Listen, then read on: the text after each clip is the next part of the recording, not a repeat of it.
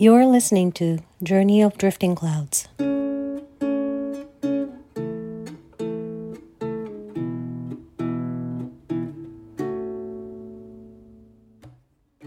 Welcome back to Season 2. Hi, I'm Kumi. I reside in Vancouver, British Columbia. Sharing stories has some healing effects, and it allows me to feel more. Through my losses, I've learned that feeling the feelings is the only way for me to cope and move forward. So I decided to talk about my journey of grief and loss, and many other things. I'm still exploring how to feel the feelings, but this is my journey. This is a place for me to become vulnerable, but at the same time, I become real as well. It's not just the death that we experience grief from. We experience all kinds of losses, changes, and adjustments here and there. And grief is ultimately necessary in our lives to feel joy and love. But grief is powerful, and it is something we hardly ever talk about. So I'm here to talk more.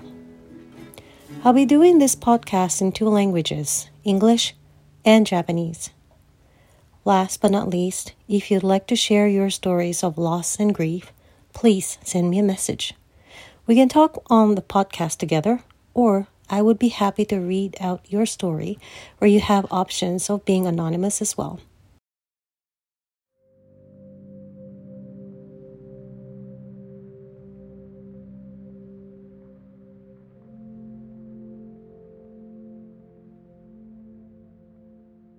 As of February 2024, it's been 2 years and 5 months, almost 2.5 years since Chris passed away.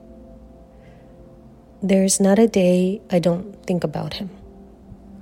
Random memories would pop up about Chris or things we did together here and there on a daily basis.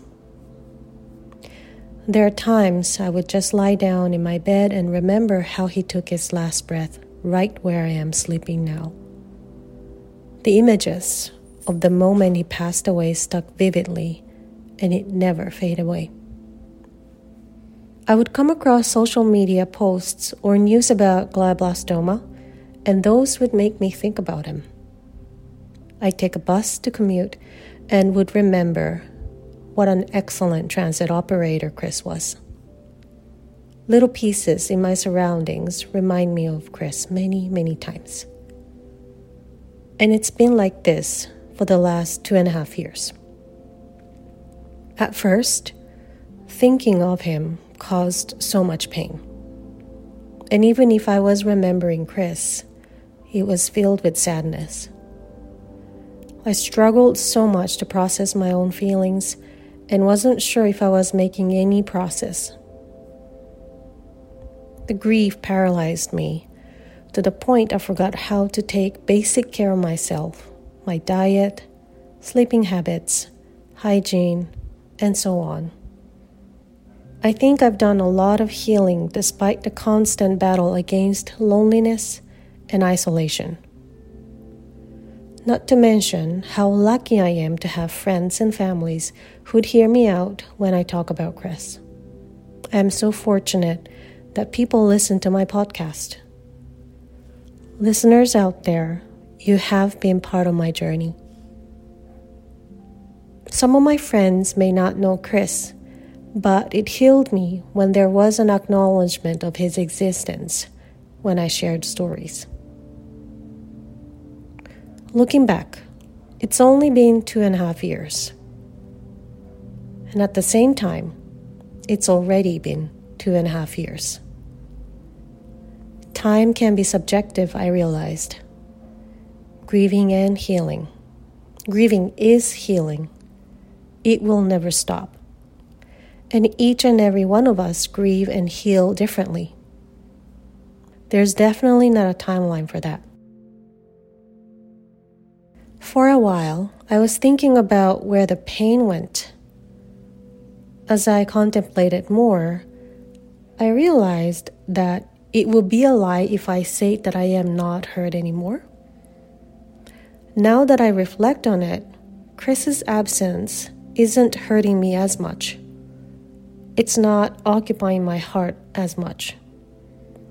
One thing Chris explicitly told me a couple months before his passing was for me to be happy. And I promised to him that I will. And I want to keep our promise by choosing to be happy. And my heart was salvageable to feel gratitude, even in the darkest time. That was enough for me to be happy. And I guess pain and happiness coexisted. And in order for them to coexist, I think I needed a bigger heart. So in conclusion, the pain isn't gone. But my heart got big enough to take it and process it.